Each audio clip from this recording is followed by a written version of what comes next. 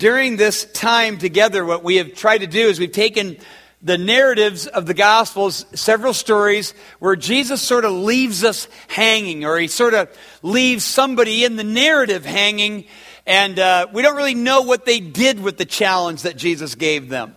And of course, because all Scripture is profitable, all Scripture is applicable, so we are to find ourselves, that's the intention of this series, to find ourselves in the cliffhanger. How will we apply this? That's the idea here, because the Scripture commands us to do that. So today is our last one, and we're going to be looking at the subject of forgiveness and a question that Peter poses to Jesus, the answer that comes out, the parable that comes out of that. So before we read it, though, I remember hearing a story years ago about old Harry Truman, the President of the United States back in the late 40s. He was a man of few words, and he didn't even have a whole lot of emotion sometimes. And so they would go to church, he and his wife sometimes wondered if he ever was even listening to what the pastor was saying. So as they were traveling home after the pastor preached a fiery sermon on sin, you know, his wife, they're driving down the road, and his wife says, so honey, did you listen to the sermon today? He said, yeah. Well, what did the pastor preach on? And he thought for a minute, he said, I believe you preached on sin. And his wife said, yeah, but what did he say about sin? And Truman thought for a little while long. He goes, I think he was against it. When you leave this message today, and somebody asks you, what did the pastor preach on? I think you'll get it. You'll say, he preached on forgiveness. And when someone says, what did he say about it? You might respond, I think he was for it. The real question is, are you? Are you for it? Matthew chapter 18, right after Jesus has taught on how to restore one who is in sin, or take him out by way of church discipline, Peter is prompted to ask a question in verse 21. He says, Lord, how often will my brother sin against me and I forgive him? As many as 7 times? Jesus said to him, I do not say to you 7 times, but 77 times. That is 70 times 7. Therefore the kingdom of heaven may be compared to a king who wished to settle accounts with his servants. When he began to settle, one was brought to him who owed him 10,000 talents. And since he could not pay, his master ordered him to be sold with his wife, his children, all that he had, and payment to be made. So the servant fell on his knees, imploring him, have patience with me, and I will pay you everything.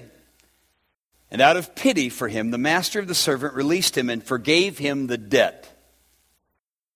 But when that same servant went out, he found one of his fellow servants who owed him 100 denarii and seized him.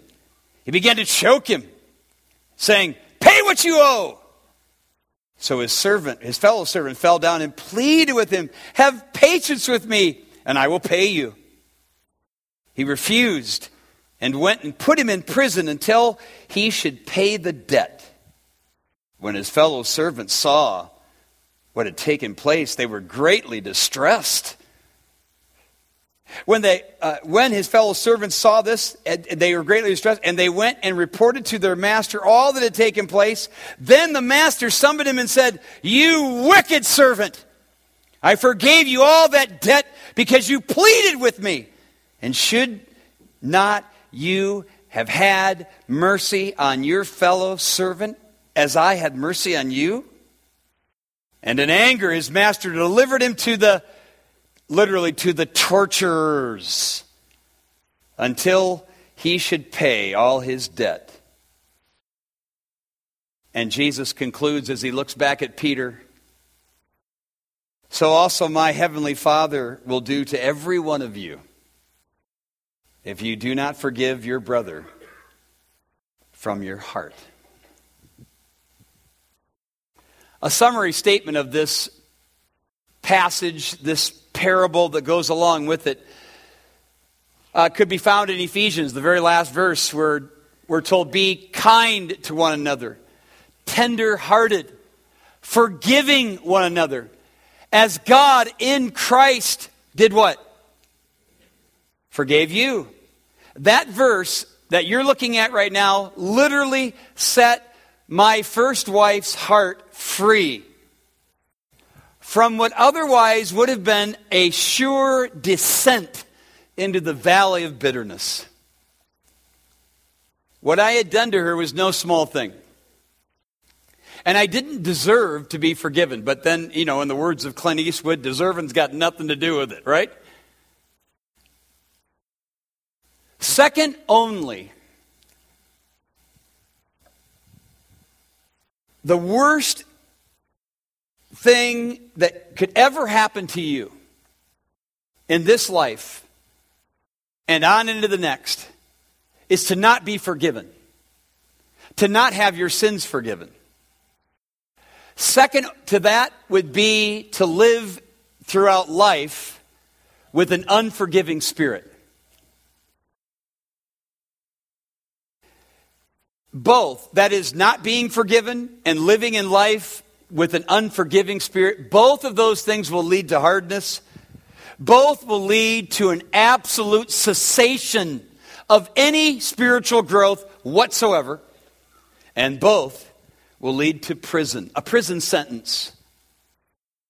Every bit as real as the prisons with bars, only worse. And if you die in an unforgiven state, your prison will never end. The need to forgive is so universally recognized that virtually every form of religion and cult and psychotherapy and self-help group and psychoanalyst and psychologist everywhere acknowledge that we need to forgive one another. In fact, I was going to all kinds of websites and science websites. I watched a YouTube where this guru was out there with this crowd, a huge crowd of people who were coming to have their burdens released. And literally he talked like this. He sat at a table.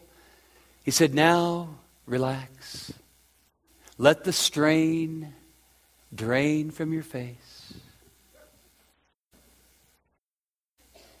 Breathe deeply. Release the tension. It was very weird. I couldn't even watch the whole thing. It was strange and clearly ineffective. Everyone that was in that room walked out of that room with the same problem they had when they walked in. The word forgive, we use it a lot, but it's important that you understand the technical meaning of the word. The Greek word is the word aphiemi. And it literally means to hurl away, to let go. It doesn't mean you just it means to cast it away from you. It's not quite like JFK, who said, forgive your enemies, but never forget their names.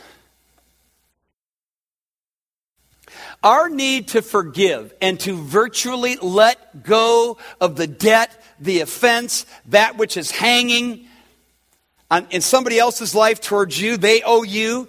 The need for us to do this is so great that the great congregational preacher Henry Ward Beecher once said that when we say things like, I can forgive, but I can't forget, is only another way of saying, I will not forgive. Unquote. If you're a Christian, and I'm not assuming that everyone here is, in fact, I assume that several of you are not. Okay, so let's get that assumption out of the way. Several of you are not forgiven, and that's your greatest need right here. But if you are a Christian, if you are truly a saved individual, you have truly been born again, then you have no options. You are commanded to forgive. Now, I can't think of another verse in the Bible that puts it more succinctly and really kind of just sort of coldly, but it's from the lips of Jesus, so let's look at it. Luke chapter 17, here's what it says. Pay attention to yourselves. If your brother sins, rebuke him. And if he repents, what? Say it. Forgive him. And if he sins against you 7 times in a day and turns to you 7 times saying... And you can underline the word saying because it's in the original. Saying, I repent. What? You must forgive him. Listen very carefully to this. You and I who are Christians are not given the option. Now listen carefully to this because this might be the only thing some of you need to hear today. You and I as Christians, if you're a Christian, are never given the option to judge the heart of the person asking you to forgive them. I know that's hard, and I know you do. I've done it too. You question the sincerity. It's pure lip service. They don't really mean it. But they have come to you and they've said, will you forgive me? In the words of the King of Kings himself, if they come to you 7 times a day saying, I repent, you must forgive them. I didn't say that. Jesus did. Do we question the sincerity of people from time to time? Of course we do. But it's then that we must trust the all-seeing eye of God to sort out whether the confessor meant it or not. And time usually tells as well, doesn't it? That's why John MacArthur is right when he says that forgiveness is the glory of man. It is the highest human virtue because we're never more like God than when we genuinely, from the heart, forgive. And the teaching of this parable of the unforgiving servant is so blatantly obvious, it almost needs no interpretation. I mean, when you read it for the first time even, you kind of get your own dander up a little bit, don't you? How can you do that?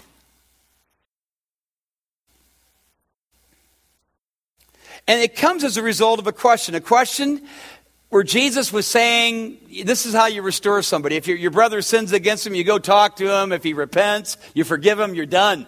If he doesn't, then you get a couple of people, you go and you gather and you bring incremental pressure on him and hopefully he'll repent then. And if he repents, you're done. And if he won't listen to them, you go tell the assembly and the assembly comes after him. And if he listens to the assembly and repents, you're done.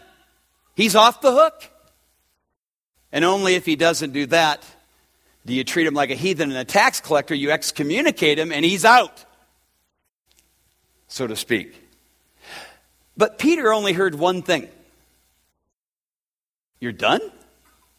The guy asked for forgiveness and you're done?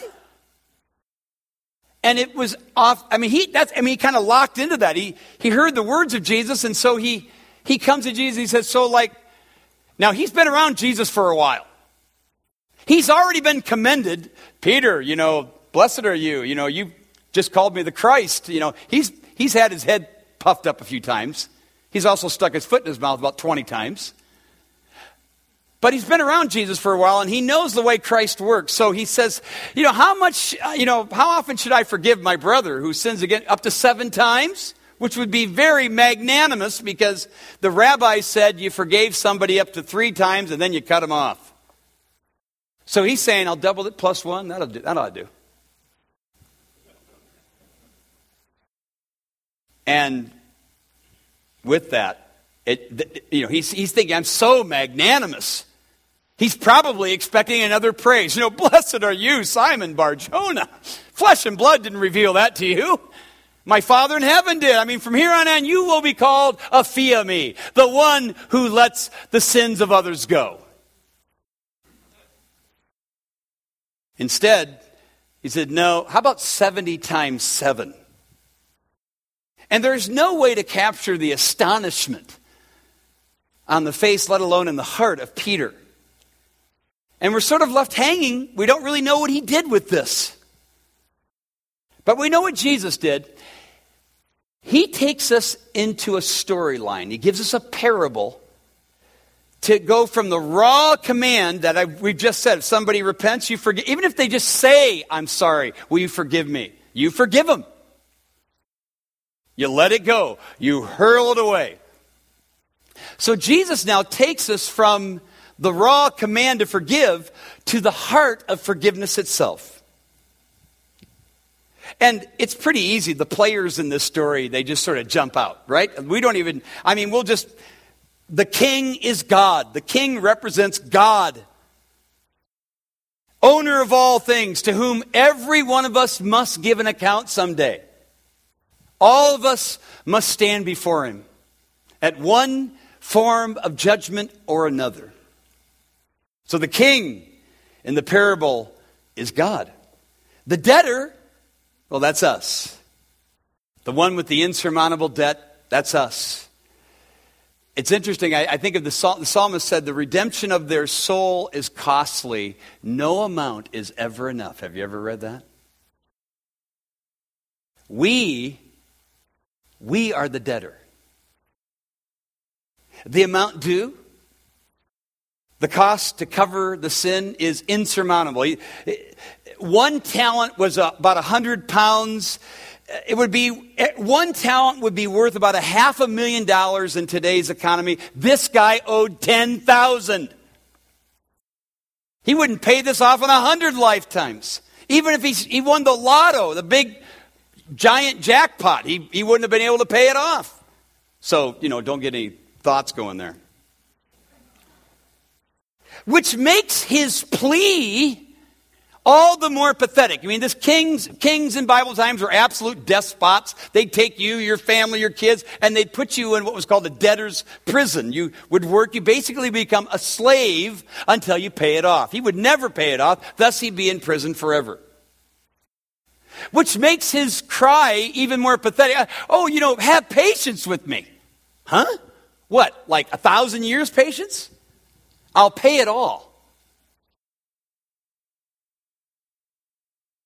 So the amount due represents our sin. You will never be able to do enough good. You will never be able to attend church enough. You'll never be able to do enough good things for your neighbor. You'll never be able to pray enough. You'll never be able to read your Bible through enough to be able to get rid of this sin problem you have in your life. It's insurmountable.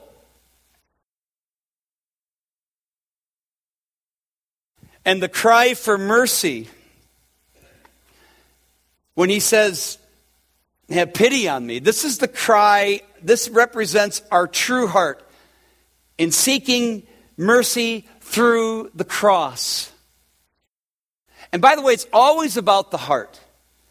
Remember what Paul said, if you confess with your mouth that Jesus is Lord and believe in your heart God raised him from the dead, you will be saved.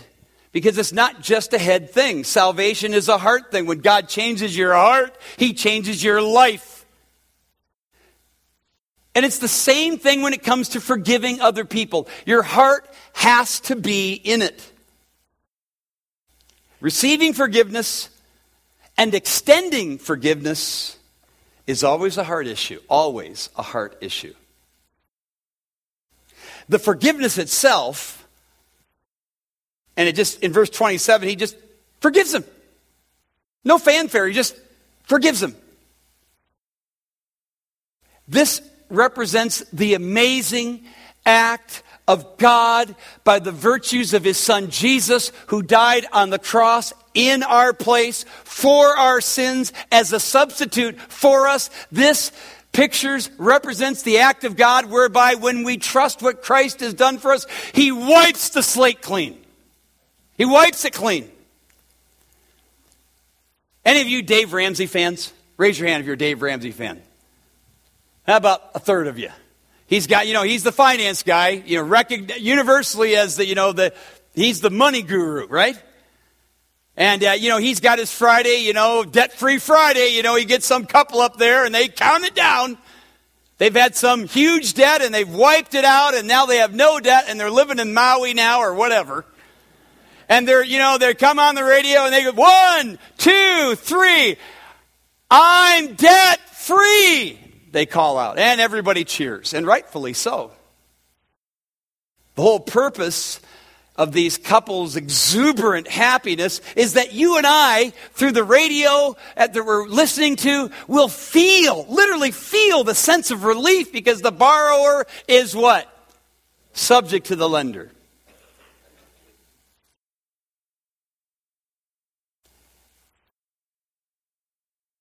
If we could only realize the debt that has been paid for you and me. I was thinking about this, and we're going to be baptizing people next month on 2 different occasions. I think what I'd like to do is just before I dunk them, I want them to say, I'm debt-free!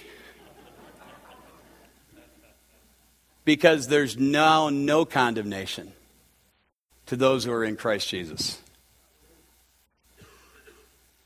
And I just think half of our problem is we just don't realize it. And that's the reason why Jesus gave us this parable, because this guy didn't realize it. And neither do half of you. And that's the reason why you're holding grudges against other people. You are either unforgiven, you don't understand the cross, you've never understood what took place, you've never been born again, you've never been saved. Or you are so stinking shallow in your understanding of what Christ did for you. Because if you even understood a scintilla of the depth of forgiveness, you would not withhold forgiveness.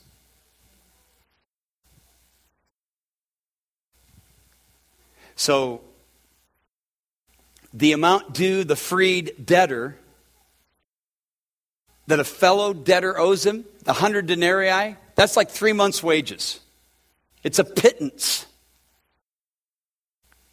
And the intention here is for us to go into this very story and see how withholding forgiveness is such a blasphemously shameful act on our part. And you'll see it as such if you understand the depth of your own forgiveness. The freed debtor's treatment of the other is the shameful way we have been when we, being so greatly forgiven, refuse to forgive those who, quote, owe us, unquote. But that doesn't happen when God's people apply God's forgiveness to the one who owes them. Converted sinners are forgiven and they're forgiving. And this is because they understand what took place at the cross. I alluded to Ephesians 4:32 a little earlier. My first wife, what I had done to offend her deeply. I didn't deserve to be forgiven. But it was like the next day that she, in her Bible reading, came to Ephesians 4:32. She quoted it to me and she said, how can I withhold forgiveness to you when I've been so forgiven by God? And I mean, my wife, she was your quintessential goody two-shoes.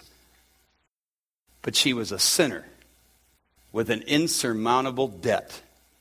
And she recognized it. And on that basis, she forgave me. Now, you're probably thinking, to those of you who have been unwilling to forgive, now listen, to you who have been unwilling to forgive someone in your life, here's what's happening in your heart, whether you realize it or not. You're thinking, if I forgive them, am I not absorbing the loss? Am I not, in a sense, paying the debt that they owe me? Am I not being called to suffer if I forgive someone? And the answer is, yeah, you are. But then again, that's when you're acting just like Jesus. Tim Keller, in his book, The Reason for God, writes this: when we forgive, we forgo our opportunity to return affliction on the perpetrator. We assume ourselves the debt of the transgression against us.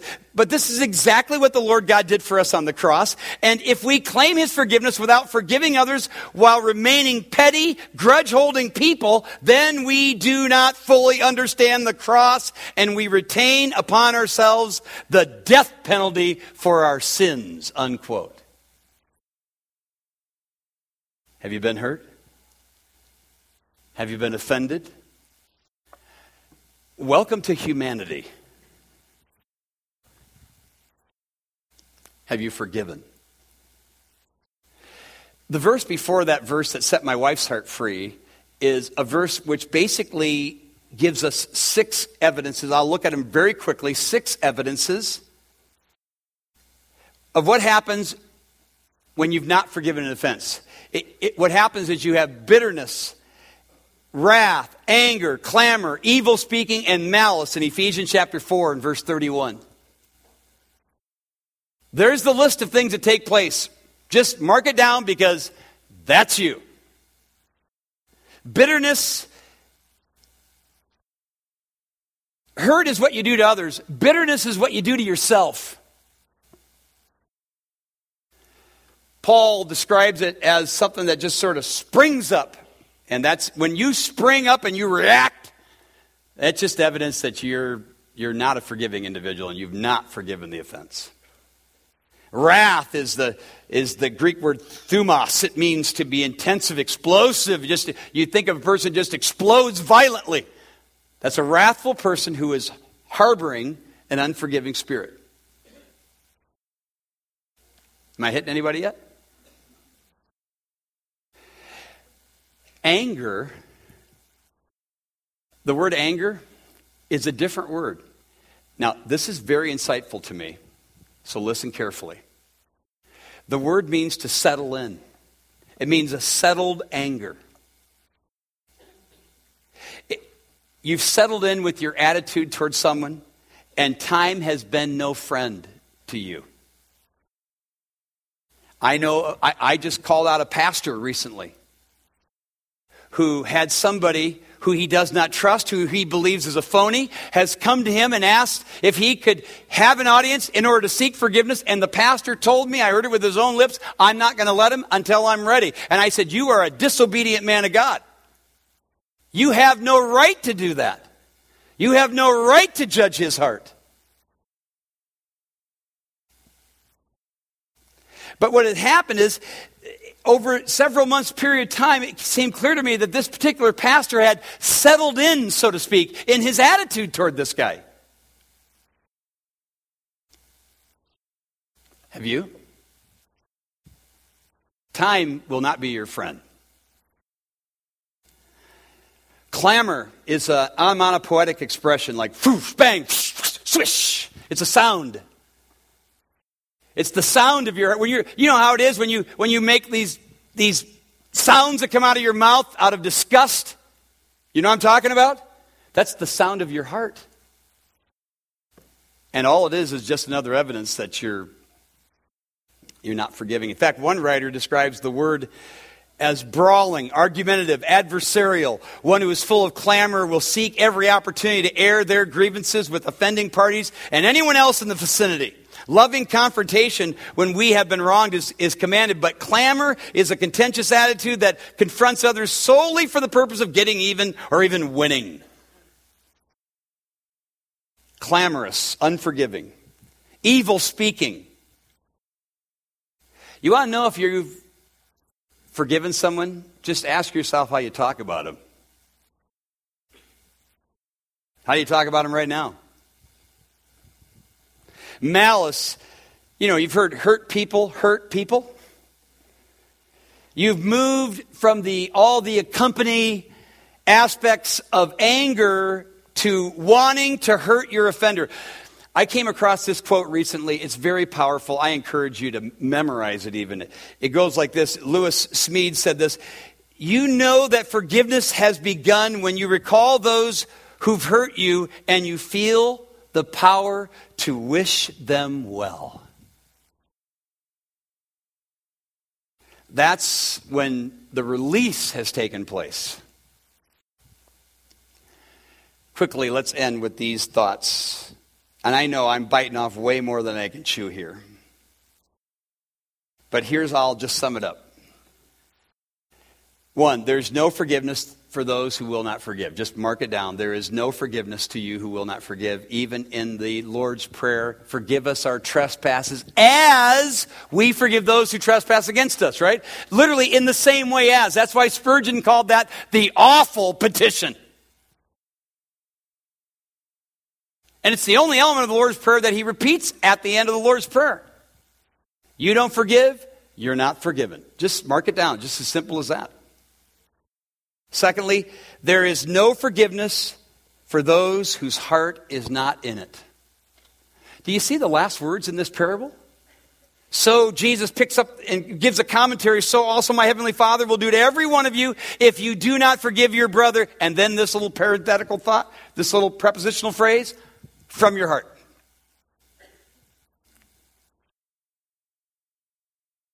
It's always a hard issue. Just as it's a hard issue to be saved, if you confess with your mouth the Lord Jesus, believe in your heart God raised him from the dead, you'll be saved. It's a hard issue when it comes to forgiving other people. Jesus says it's got to come from your heart. Listen, just as belief must come with the heart, forgiveness must come from the heart. And I specifically put it like that because if you have become a receptor of God's forgiveness, then you can become a dispenser of that forgiveness. It's only a heart that has received the grace of forgiveness that can dispense that forgiveness to others. Our hearts need to do more thinking when it comes to both asking for forgiveness and dispensing forgiveness. Think about what you're doing. Think about the sin. Think about the debt you owe the other individual when you go and you say, will you please forgive me? And think about what you're doing when you say, I forgive you. You are releasing them. Here's the third thing. There is no limit in a grace-filled heart to forgive.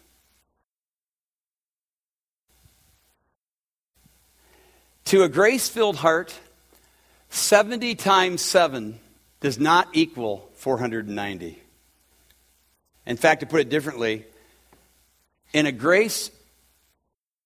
non-grace-filled heart, in a legalistic heart, 70 times 7 equals 490. Only to those who are counting. Because Jesus isn't talking about counting here. And finally, there's no mercy for the merciless. And you see that there, don't you? Send him to the jailer. The ESV is a weak translation. The word means, in this case, New King James, torture. That's what it means. This wasn't just some guy who stood there and held a vigil over a prison, or held guard over prisoners. This is a guy whose duty was to beat the prisoner. He was a legal, hired torturer. We know there is an eternity of torture for those who never seek the forgiveness represented and actually at the cross. And you need to go there if you've never had your sins forgiven. Jesus will wipe the debt clean. We know there's forgiveness. And we know there's an eternity of torture for those of you who refuse to be forgiven by going to the cross. But there is a life of torture to those who, having received the freeing forgiveness of the cross, refuse to dispense it to others. I know a man who was released from prison several years ago, only to go into another prison, every bit as real. To this moment, though he claims to know Christ, he is mean, he is merciless, and he is an unforgiving man. He's unhappy, he's unfulfilled, and for the most part, he's unfriended. He has no joy.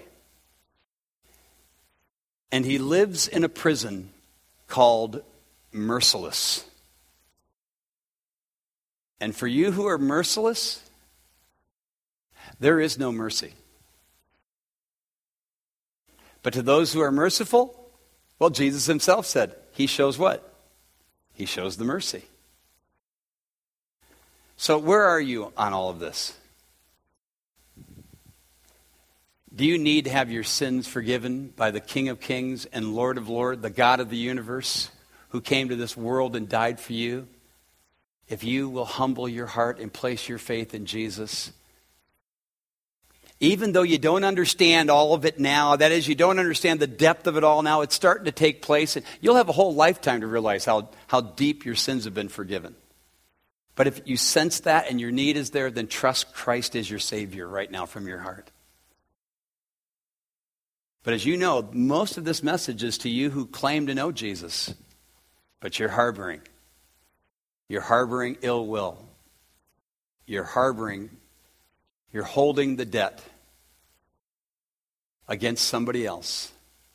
You're unwilling to forgive. And you have created your own prison.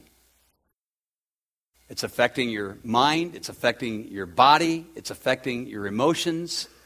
And this is the reason all the psychobabblists are out there trying to help people to get forgiveness, because they see what it's just racking people. But only Jesus can give you that forgiveness. And if you've received it, you have the capacity to forgive. And indeed, you're commanded to do so without question. Let God deal with the heart of the one who's seeking forgiveness, right?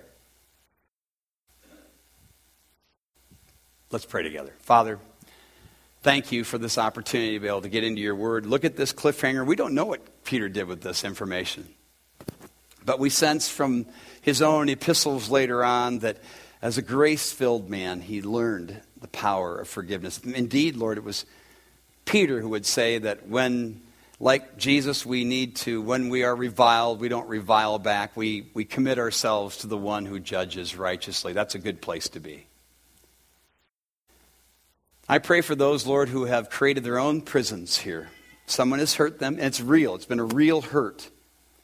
They have been offended. They have been hurt. Somebody has lied to them. Somebody has said things that are untrue. Someone has done something against them.